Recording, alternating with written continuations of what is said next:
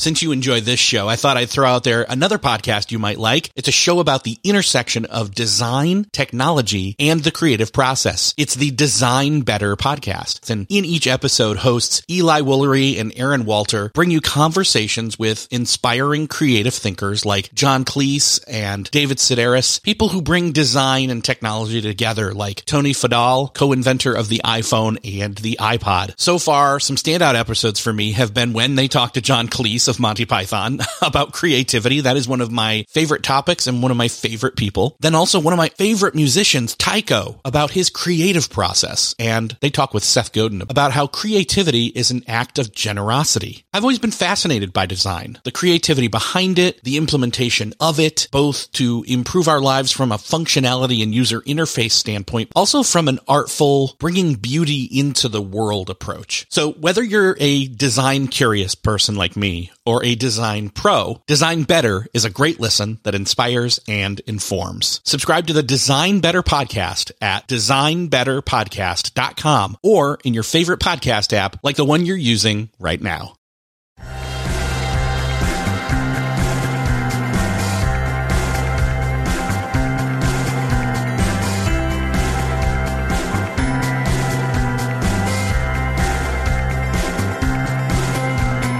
Hello, and welcome back to another episode of Beyond the To-Do List. I'm Eric Fisher, and this is the show where we talk to the people behind the productivity. This week, I'm speaking again with Laura Vanderkam, author of the book, What the Most Successful People Do Before Breakfast. In fact, we talked about that, and what the most successful people do at work, do during lunch, and even do on the weekend. If you haven't listened to that episode yet, you can go to beyondthetodolist.com/43. Before we get into this week's conversation, I want to say thank you to the Art of Charm podcast for supporting this episode of Beyond the To-Do List. The Art of Charm podcast is an iTunes top 50 podcast packed with wisdom, talking with people on topics about how to create confidence, how to get people to like and trust you, how to keep things fresh in relationships, in productivity, time management, etc. You'll hear more about that later in the episode. To find the Art of Charm podcast, go to theartofcharmpodcast.com or search for the Art of Charm podcast in iTunes or Stitcher, or wherever you listen to podcasts. This week, I am privileged to once again speak with Laura Vanderkam. Laura, welcome back to the show. Thank you for having me. So I was just checking in iTunes. I typed in your name just to see what other shows you've been on since you were on mine. And funny enough, when I typed your name in and went to podcasts, my episode with you was actually the most popular episode that you've been on that's in iTunes. So, wonderful. That's I was exciting. like, oh, yeah, it's a nice surprise there. So that episode was almost 2 years ago. And we talked about what successful people do before breakfast, during lunch, even at work, on the weekend, and a lot more. So everybody should go. I'll put that episode link in the show notes. But you've spent the last 2 years on this new book, and I'm fascinated, to be honest, of how you even got this book out there, especially with a new kid. So the new book is called I Know How She Does It. Subtitle, How Successful Women Make the Most of Their Time. You were already going about this theme of 160 hours in the week, 168 hours in the week. That'd be nice to get another extra 8 hours in there. Yeah, exactly. And doing time logging. And so you studied time logs of a number of women over the course of 1,001 days. So just under 3 years. And you had some certain stipulations for which women you were choosing. What was that? Well, I was studying women who earned six figures, so they had big jobs, and who also still had kids at home. So really this demographic of people who you might talk about having it all, whatever that means. But these were people who met at least one definition of that. Okay. And I assume that the idea behind why you chose woman is, one, you are one, and you wanted to study this to learn for yourself, obviously. But then also there's that, I don't know, myth or fallacy or whatever it is, that because women are the ones that have the children, that they're the ones that if they want to have success in the workplace and family and all of the other roles in their life, they have more of the roles than men do to a certain extent, you know? Yeah, I found that, people have asked me this, well, why don't you study fathers? I mean, why? And it's a good question. I found that even women who are succeeding a lot at the workplace still often are comparing their involvement at home to a sort of idealized sense of what they think a stay-at-home mother would do, that's their comparison. And so consequently, there's this push to do a lot at home still, in a way that I think men don't feel that same pressure necessarily.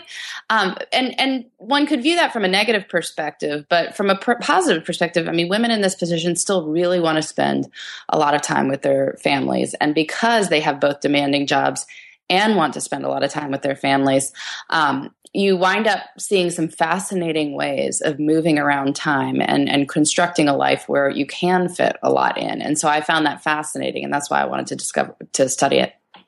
Now, was there a certain reason that you chose that financial number of that, making at least 100,000 a year or more? Well, it's a good round number. Yes. But it's also, it's a number that indicates that, whatever you're doing, you are a financial success in that sense. You can support a family well on your own, whatever any other adults in your household choose to do. And it's actually fairly rare among working women. Only about 4% of employed women in the U.S. at least earn over that amount. So it's a rarefied group. Yeah. And I think some people, to play devil's advocate for a second, somebody's listening and saying, 100,000 a year, I don't make that. So I would imagine that somebody who's making more money than me can pay to have some shortcuts, with extra this or that, or, structured activities for kids, or, daycare, different things like that. How do you respond to that? Well, of course. I would entirely buy that. Life is harder to balance if you have a job that doesn't allow you a whole lot of extra resources. Also a job that you maybe don't have as much control of your time, because that is the interesting thing. Women in these big jobs did have a fair amount of autonomy and flexibility, which comes partly with being higher up the ladder and things like that. But what I find interesting is that so much of this conversation has been about the idea that women can't have it all, that it's always looking at these big jobs, these high paying jobs that are supposedly out of reach for women because of the supposed harsh trade-offs this will require on the home front. And I wanted to argue that maybe that wasn't the case. Curiously, I found, that other side of the argument, that of course it's easy to have it all if you earn a lot of money because you can just outsource everything, was not 100% true in women's lives. I was amazed how many women did not take advantage of their affluence to the degree that they might have, in order to make their lives easier. Yeah, and I think that's that whole when you say the word affluence, and I think of kids, and even it comes to mind some of the time my wife and I, when we've been watching, I don't know if you are a fan of Downton Abbey at all, but we're watching it and we're like, man, the life of the nanny watches the kid all day, and then you come in and you say, okay, they bring the kids in, bring the kid to me. Yes, exactly. It's just, oh my gosh, like that's not the world we live in now, where part of having it all, in other words, is having those relationships with those close-knit family members. Which is why it's fascinating that women compare themselves to, it's a very certain idealized version of a very certain point in time where there might be intense mothering, but also women not being in the workforce. I think it's about 5 years of the Ozzie and Harriet era that somehow has become the dominant image for us. Because yes, certainly parents' interactions with children was very different to even 100 years ago or something like that. Yeah. Well, these days, one of the best ways to look at what the reality is of what we're doing, and you've been a proponent of this, is to log your time and to capture that data, because it doesn't have a bias or a narrative to it. Yeah, I am a big fan of data. It's just so much of the literature on women and work and life is entirely based on anecdote. And I get that. I mean, stories have great power. We all like to read stories. And certainly in my book, I talk a lot about stories. I tell stories because I do find them interesting. But stories are often not the whole story. It is very easy to construct a story out of a few stressful moments and to string them together and to come to an epiphany that life is unsustainable. Life must change. But in the whole of time, there are stressful moments, to be sure. There are also not stressful moments. And we can choose to see those not stressful moments and to construct a narrative of them. But we don't, because that's just not as interesting. It's not, the dark stuff is darkly entertaining. And so that's why we like to look at it. Yeah, you have to have drama for a story to be worth telling. So exactly. But hopefully what I've done with this book is introduce some more data into this question. That I studied 1,001 days in the lives of women who earn six figures and often also have kids, and looked at when they worked, when they slept, how much they did each, how much housework and errands, when they read, when they exercised, watched TV, all these things. And so I could come up with a more holistic picture of what life really looks like for professional women and their families. Yeah, it's almost as if there's the actual data of what is happening. There's that ideal of what you wish was happening. And then there's even the acknowledgement that there are no perfect days. No, there are no perfect days. And I saw so many different kinds of lives in these logs. And certainly people were, in some cases, more harried than others. But because these women did have demanding careers and also had families they wanted to spend time with, they came up with fascinating strategies for making everything fit into the 168 hours we all have each week. And I think that those strategies can be useful for anyone who wants to have a full life, I mean, whether you're a woman or a man, whether you have children or don't have children, no matter what kind of job you're in. Well, and I think one of the most interesting things as I was looking at this was these standard or the myth again of these standard work hours of 8 a.m. to 5 or 6 in the evening, and how do you fit it all in that time that your work at least, and then how do you cram in family and husband and etc., and then where do you do the chores, and it's just it doesn't fit. It doesn't all fit, but it does if you look at it in terms of 168 hours, or as you did with the 672-hour challenge that you did yourself, you really get a better picture of what is happening and how to move towards that more ideal scenario. Yeah, we often fall into what I call the 24-hour trap, which is thinking that all components of our life need to fit into the 24 hours of a day in order for us to be balanced or happy or anything like that. And I think that a 24-hour time period is just way too limited to have a real sense of our life. I mean, we live our lives in cycles of weeks.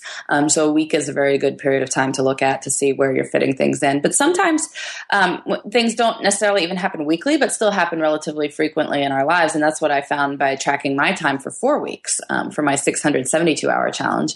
I found that, it's just because stuff doesn't happen at the same time every week, doesn't mean it's not part of my life. I was getting together with friends, for instance, a lot more than I thought I was.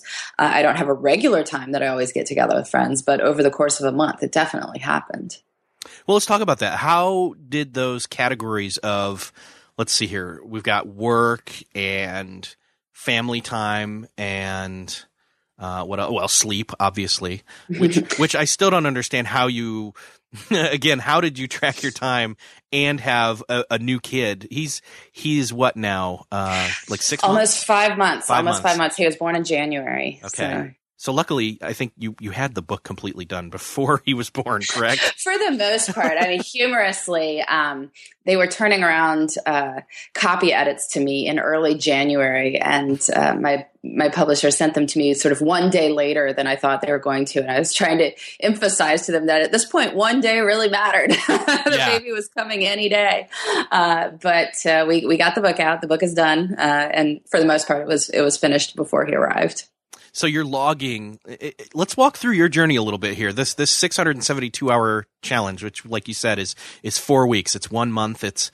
And again, breaking it down into a week really makes a lot more sense than looking at our daily dose of, oh no, I didn't get my daily dose of insert here, so I'm a horrible person. Especially with sleep.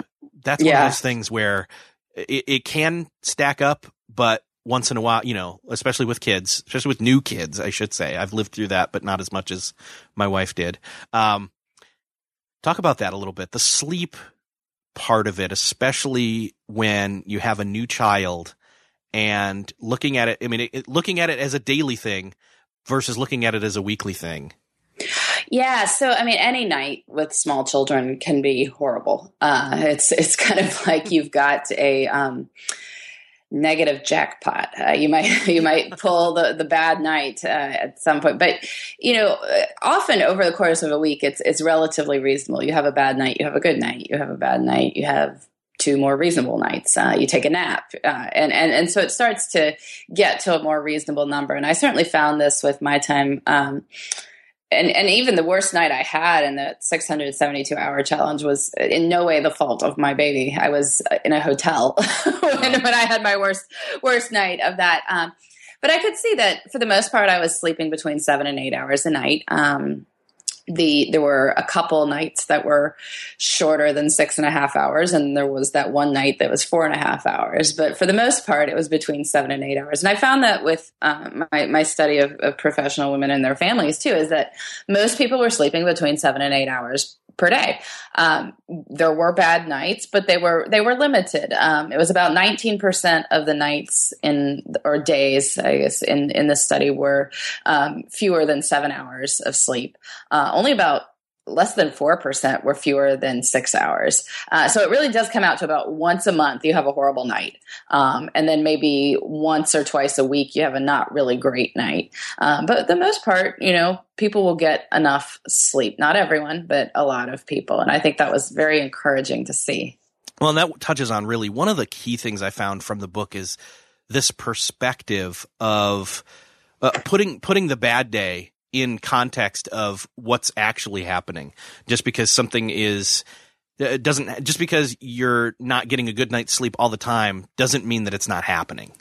Yeah. I like to think of it as looking at life as a mosaic. There are some tiles that are going to be stressful, but there's a lot of other tiles too. And we tend to focus on the stressful ones and construct our story of that. But if we don't go for that narrative format, if we just sort of accept it as it is, then we can see the other parts too. You don't have to draw a conclusion from any given bad day. You can just say that was a miserable day, such is the human condition. There is nothing to be gained from studying that, changing that, anything else. We just accept that as it is. Yeah.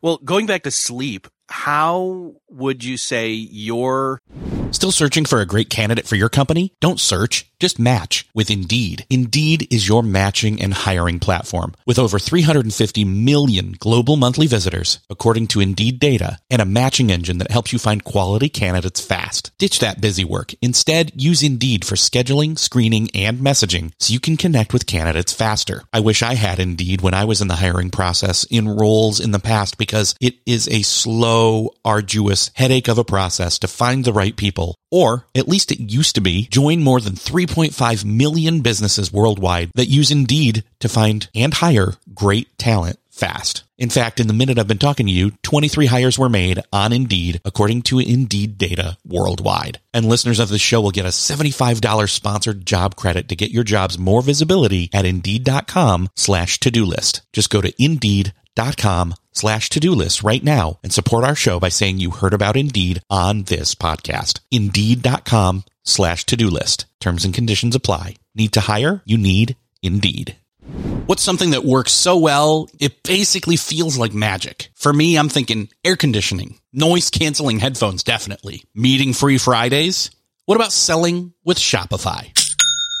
Shopify is the global commerce platform that helps you sell at every stage of your business. From the launch your own shop stage to the first real store stage, you don't have to just sell your own stuff anymore. With Shopify Collective, you can curate products to sell from brands you love and give your customers more variety and your business more sales. Shopify is your no excuses business partner. Sell without needing to code or design. Just bring your best ideas and Shopify will help you open up shop. Shopify also helps you turn browsers into buyers with the internet's best converting checkout, 36% better on average compared to other leading commerce platforms, and sell more with less effort thanks to Shopify Magic, your AI-powered all-star. Sign up for a $1 per month trial period at shopify.com/beyond. Again, go to shopify.com/beyond now to grow your business no matter what stage you're in. Shopify.com/beyond. Challenge compared to your findings for the other women in the book?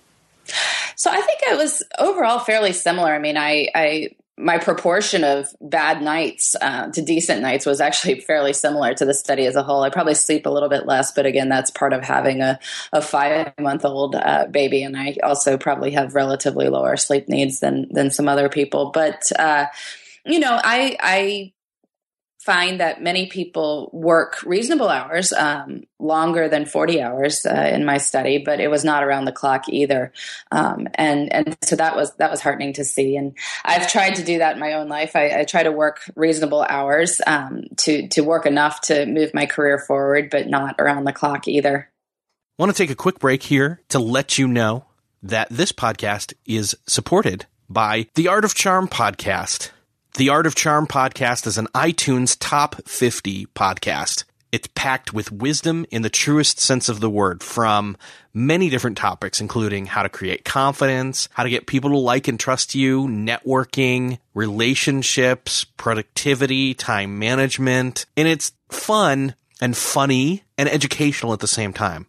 It's personal growth without being boring. It's a show about truly leveling up your life and relationships, friendships, at work, at home, everywhere. And the show offers meaningful, fun, life-changing insights with a practical edge so that you can apply something right out of the box every show.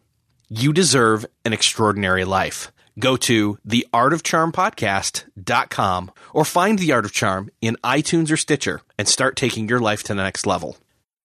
A lot of people are working from homes or coffee shops or offices that they're paying to be in that are not, it's a co-working space, different setups like that. And yet still we've got this mentality of, for the most part, we're still breaking out of the 8 to 5 or 6 in the evening time slots. Yet sometimes we can feel like, when we look at the raw data, I feel like I'm putting in all these hours, but on data or on paper, it's like, wow, I really haven't been working as much as I thought. I certainly had this. I felt one week that I was doing work at night and on the weekends, and yet I was clawing to even get to 40 hours. And that's partly because my time at work out of my home office would keep getting interrupted. Again, having the baby, various other kid events, preschool events, or taking my oldest child to the bus stop or anything else like that.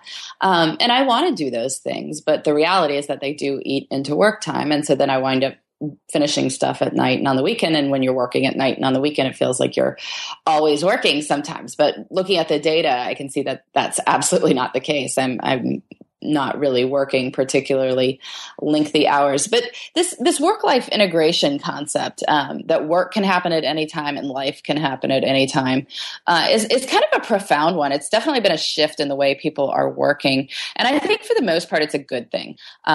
Some people don't like it. And if you don't like it, feel free to set very strict boundaries on when you're willing to do work. That's totally fine. But for many women in particular, there are a lot of things that happen in the life side of your existence that are going to just happen between 8 and 5. Mm-hmm. There are kids' school events. There are doctor's appointments. It may be a time that you could go volunteer somewhere. And these are things that people want to do. And if you said you could only do work between 8 and 5, then in order to do those things, you'd either have to work much less and accept that your career wouldn't go anywhere.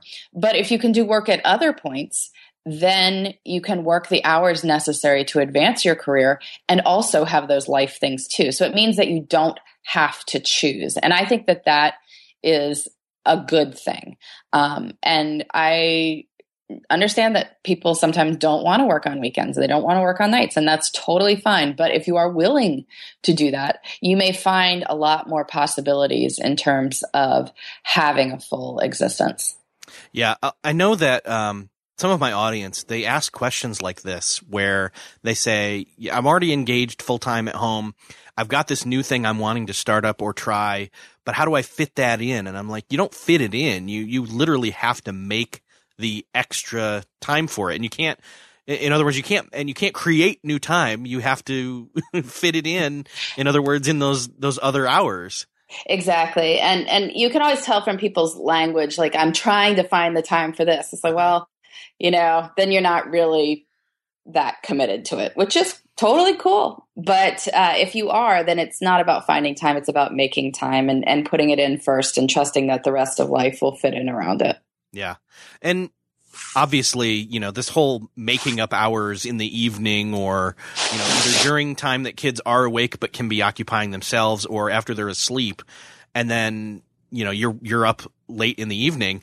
How does that, or how do women effectively work during that time, but then not have, either take too much caffeine or ruin their sleep by staying up that late? Well, it has to be handled carefully. This is just because people are working versus other things you could be doing with that late night slot. I got to say, very few people use their late night slot well. There's plenty of people who put the kids down, turn on the television, and look up 3 hours later, and it's not anything they particularly enjoyed. It's just what was there. And some even have their laptop in front of them while the TV's going, thinking they're working. And they're not. It's very hard to do that. I would suggest that working is not necessarily a worse thing to do with that time than the web surfing or watching TV that often happens during that time. So what women were doing is making the trade-off of what could have been TV time and working with it instead of trading off kid time for working. And so that was one of the ways they made it all fit. But if you're going to do that, I have learned to do this myself, of creating an actual to-do list for the evening shift. Because, once you acknowledge that you're going to be working during that time, well, then it's a work slot and it should be planned. And if you don't, then you will either waste the time or think you will do a lot more than you will ever get to. But I'm going to get through this 1,000 email backlog between 8:30 and 10 tonight. It's like, no, you will not. You will not. And so that's either going to make you stay up way too late or make you feel frustrated. But instead you say, well, these are the 5 emails that must be responded to by tomorrow morning. This is the one bit of paperwork that needs to be done. I'm going to do those things, and then I'm going to log off and relax for a while to wind down before bed. Yeah. So I think what I hear you saying is that it makes sense to look at that evening shift as a time block where, you're probably or potentially not going to work as well because it's later in the evening and your willpower is almost gone for the day at that time. But that if you look at it from a task perspective as well as a time slot perspective, you can pick the right thing. And if you really know yourself, you'll know what you should be doing at that time. Yeah. I mean, I can't write articles very well in the evening time slot. I can edit them, or I can respond to emails, or think about who my sources should be for an article I'm writing. So those are all things I can do during that slot. Gotcha. And what about how, maybe using that time as planning for the next morning? Because I know there's all those studies that say, your willpower is strongest first thing in the morning. Have you found that women are really taking advantage of that morning time? Well, certainly ones who were feeling productive often did. To be included in this study, you simply had to meet the income criteria and have kids. You could feel like your life was a total mess and still meet that definition of success. So it wasn't that everyone was uber productive and was amazing about every minute of their time. And in fact, many people were not. And they would admit that on their time logs. They would say horrible, unproductive hour of internet time warp. Somebody wrote that on their log. So everyone was not massively efficient with every minute. But that said, many people did come up with strategies just through the sheer necessity of having all this stuff going on in their lives. They did come up with strategies to be more effective. And certainly planning the day before you're in it is just so important for making sure that you don't waste that first bit of willpower and energy you have when you get to work and you're ready to go. So thinking, if you're not working at night, you can certainly do this, 4:30 in the afternoon before you leave work. Plan what you intend to do the next day. What are your top 3 priorities for the next day? Hopefully not just the day-to-day stuff, but the big picture as well. And if you did those 3 things tomorrow would be a great success. So you could certainly do that before leaving work in the afternoon. You could do it at night during that time after the kids go to bed as well. One of the other things that I think people would be saying is, if they have questions about this method is, but what about if I'm working all day and then I get home and I spend time, quality time even, where I'm not checking my phone and I'm not checking email and, we have quote unquote dinner together and then I, put the kids down and then I'm going to work, but I'm exhausted because I've not really taken real breaks throughout the day. Yeah, it's important to nurture yourself too. And I mean, that's one reason I was so heartened to see that women were getting enough sleep. A shocking percentage were exercising. I saw exercise in about 90% of the logs, which I felt was amazing. I mean, I think any random survey would not find that of people. And I think partly it is about managing your energy in order to have the ability to put in long hours and be present for your children as well.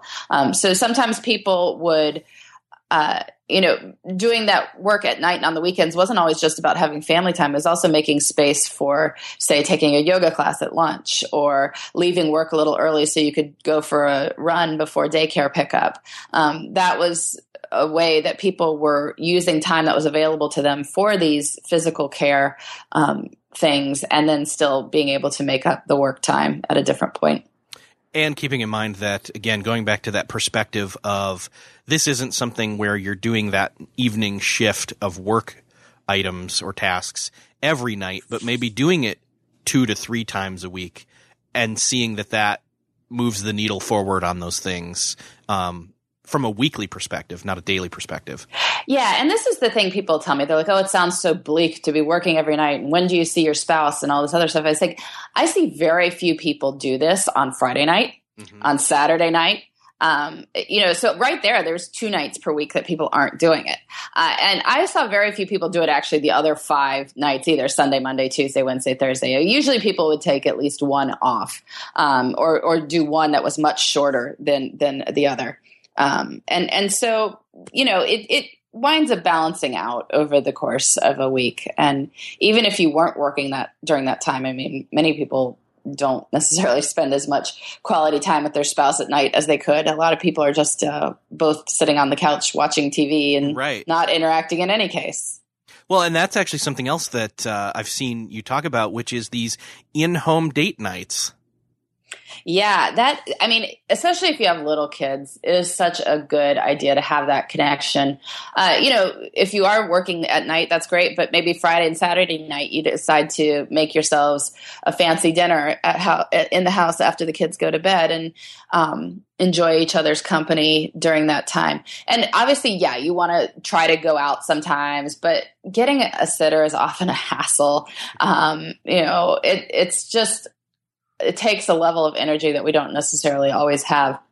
And so if you set that up as, in order for it to be date night, we have to get a sitter and then go out to this restaurant and go out for a theater thing. I mean, you probably won't do it that often. But if it's just about carving out time where you can connect with your partner, that's a very different matter. Yeah, it's one of those extra ways that you can, turn off the TV. Don't just sit there on the couch, but instead, kids are down and you're having a late night special meal and you're sitting in the same space and actually looking at each other versus phones or screens or whatever, and actually having adult conversation. Yes, adult conversation is good.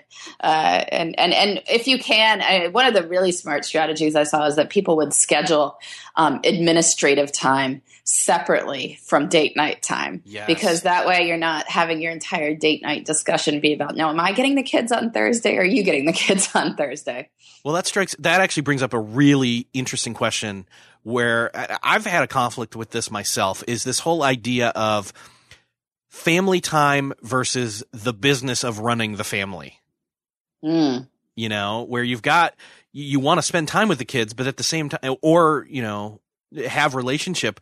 But at the same time, there's also these chores or things about getting certain people to certain places or certain tasks around the home that need to be fixed or tidied or whatever. And how does that dimension add into what we're already talking about?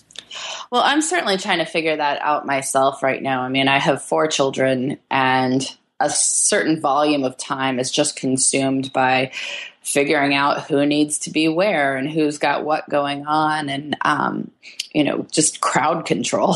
And that's not necessarily the most meaningful and fulfilling part of parenting. And obviously it has to be done. The good news with having so many of them is they all have relationships with each other. So I don't have to be the only source of interaction. But I am trying to find just small moments here and there to not just do the administrative stuff and not just the crowd control, but try to play with them and read with them. Tell one kid, okay, you're going to wait 10 minutes and then you will have my full attention. And in the meantime, this other child will have my full attention for 10 minutes. And, sometimes they're better at that than others, but We're working on it. Yeah. Because again, it's not always ideal. It's not always ideal, but one way or another, you muddle through.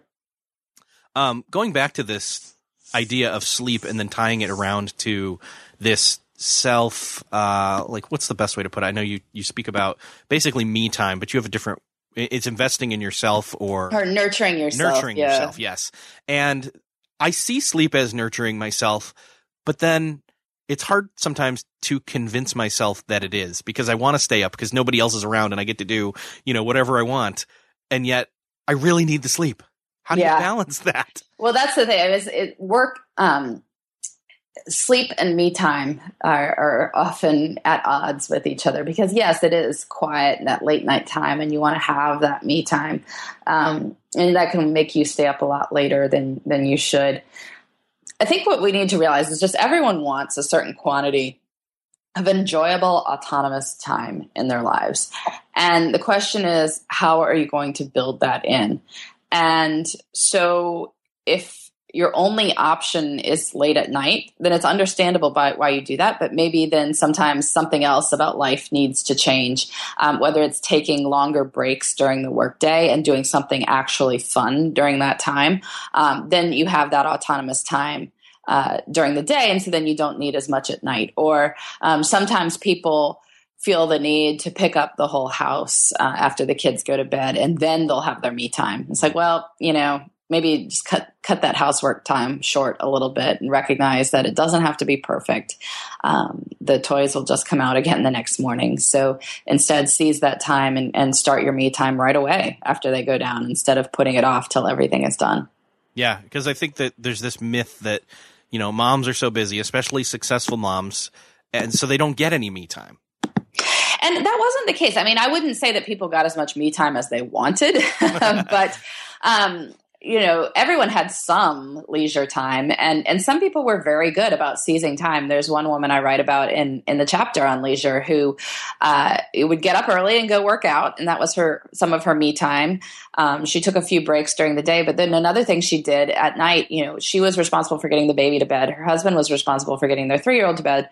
The 3-year-old would sometimes take a little bit longer, and so rather than kind of waiting around for that to be done, they lived in New York, and so she'd just go around the corner to the nail salon, get her nails done, and then come back and watch TV or do whatever else she was going to do. But it was just a way to get that concentrated me time that I think most people wouldn't think about doing. I mean, granted, most of us don't have a nail salon around the corner because we're not living in Manhattan, but there's other things you could do. I mean, often if I'm waiting for the kids to go down, I'm sorting through the mail pile. It's like, well, just go pick up a book instead. And you can take this time instead of chopping it up. Yeah. And I think that's, that idea of chopping it up sometimes works really well for certain chores and maybe not others. And so you can feel less overwhelmed when finally the kids are all down and perhaps you want to have me time or do a work shift, but you feel like you can't because look at this place, Yeah, well, part of, I think learning to lower your standards on that is a great idea. And if it's important enough to you, then you can maybe find the resources to get help on that front. Yeah. Or get help in another way. Get help in another way. Exactly. Well, we're talking a lot about moving from where things are now and taking a good look at where they are now, first off, but then also moving them to that ideal. Do you have any kind of all-encompassing extra perspective on how to shift to that, maybe from a daily to a weekly perspective on these things? So I think that, keeping track of your time is just a valuable exercise for anyone. I encourage any of your listeners who haven't tried it yet to try logging your time for a week. I think you'll be surprised at what you discover. It's not about finding out how much time we waste. I mean, we all waste time, but it's about often challenging narratives we have of our lives. And I had a number of women tell me that they used to feel guilty about certain things, like how much time they were spending with their children. And then after keeping track of their time for a week, they kind of realized that they were spending copious quantities of time around their children, and that eased some of the guilt. They realized, oh, well, I could go to the gym if I wanted to go to the gym. So that's an upside of keeping track of your time. But after you've done this, you look at it and you say, well, what do I like most about my time? What do I like most about my schedule? Because probably there's something, and that's worth celebrating. We build our lives, and we don't often give ourselves credit for the things we are doing well. But then asking what you want to do more of with your time. I find that this is the most important question. When we think about time management, we tend to think about saving time here and there, but it's a better question to ask what you're saving that time for. What is there in your life that you'd like to scale up or that you're not doing that you'd currently like to do more of? And then you find a way to put that in, make the time for it. And then magically, the other stuff, the stuff that you don't care about as much, starts taking less space. Nice. That is a great place to land on. If you've enjoyed listening to this conversation and it sparked some, hey, I need to get on this, thoughts in your brain, where can people go to get the book and do a deeper dive? Well, I know how she does it. I know how she does it is available at all major retailers. So just pick your favorite one. Nice. And you're welcome to come visit my website, which is lauravanderkam.com. I have a bunch of resources there. I blog close to daily about time management topics and career, life, family, my own parenting journey, which sometimes goes better than others. So hopefully people will find that interesting. And I also have things there like a time log template that you can subscribe to as well. So I'd love to have your listeners come visit me. Awesome. Laura, it's been awesome talking with you. Thanks for coming. Thank you for having me. I appreciate it. Thanks again to Laura for coming back on the show and talking with us even more in depth about not just necessarily what successful women do, but what successful people do, or I guess I would say what successful families do. I really enjoyed it. I learned a lot. In fact, I can guarantee you I will listen to this episode personally at least one or two more times. To go to the show notes for this episode, go to beyondthetodolist.com. If you enjoyed this episode, please let me know in iTunes by giving us a rating or a review. Go to beyondthetodolist.com/iTunes. And thank you again to the Art of Charm podcast for supporting this episode of Beyond the To-Do List. Remember, you can go listen to interesting, funny, witty conversations from an iTunes Top 50 podcast on all sorts of different topics such as productivity, time management, relationships, confidence, and more. Go to the Art of Charm podcast in iTunes or Stitcher or wherever you listen to podcasts, or go directly to theartofcharmpodcast.com. Thanks again for supporting this episode of Beyond the To-Do List. Thanks again for listening. I'll see you next episode.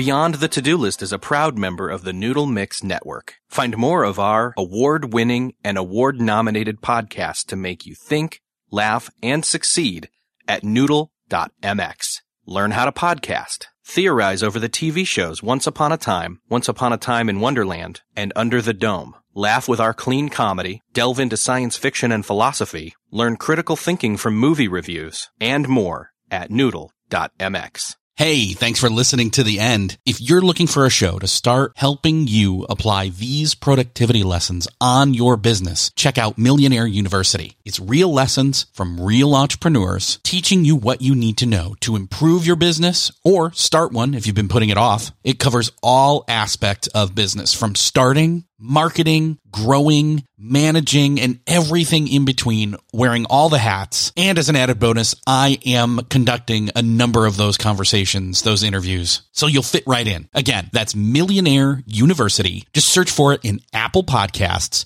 Spotify, or wherever you're listening to this podcast.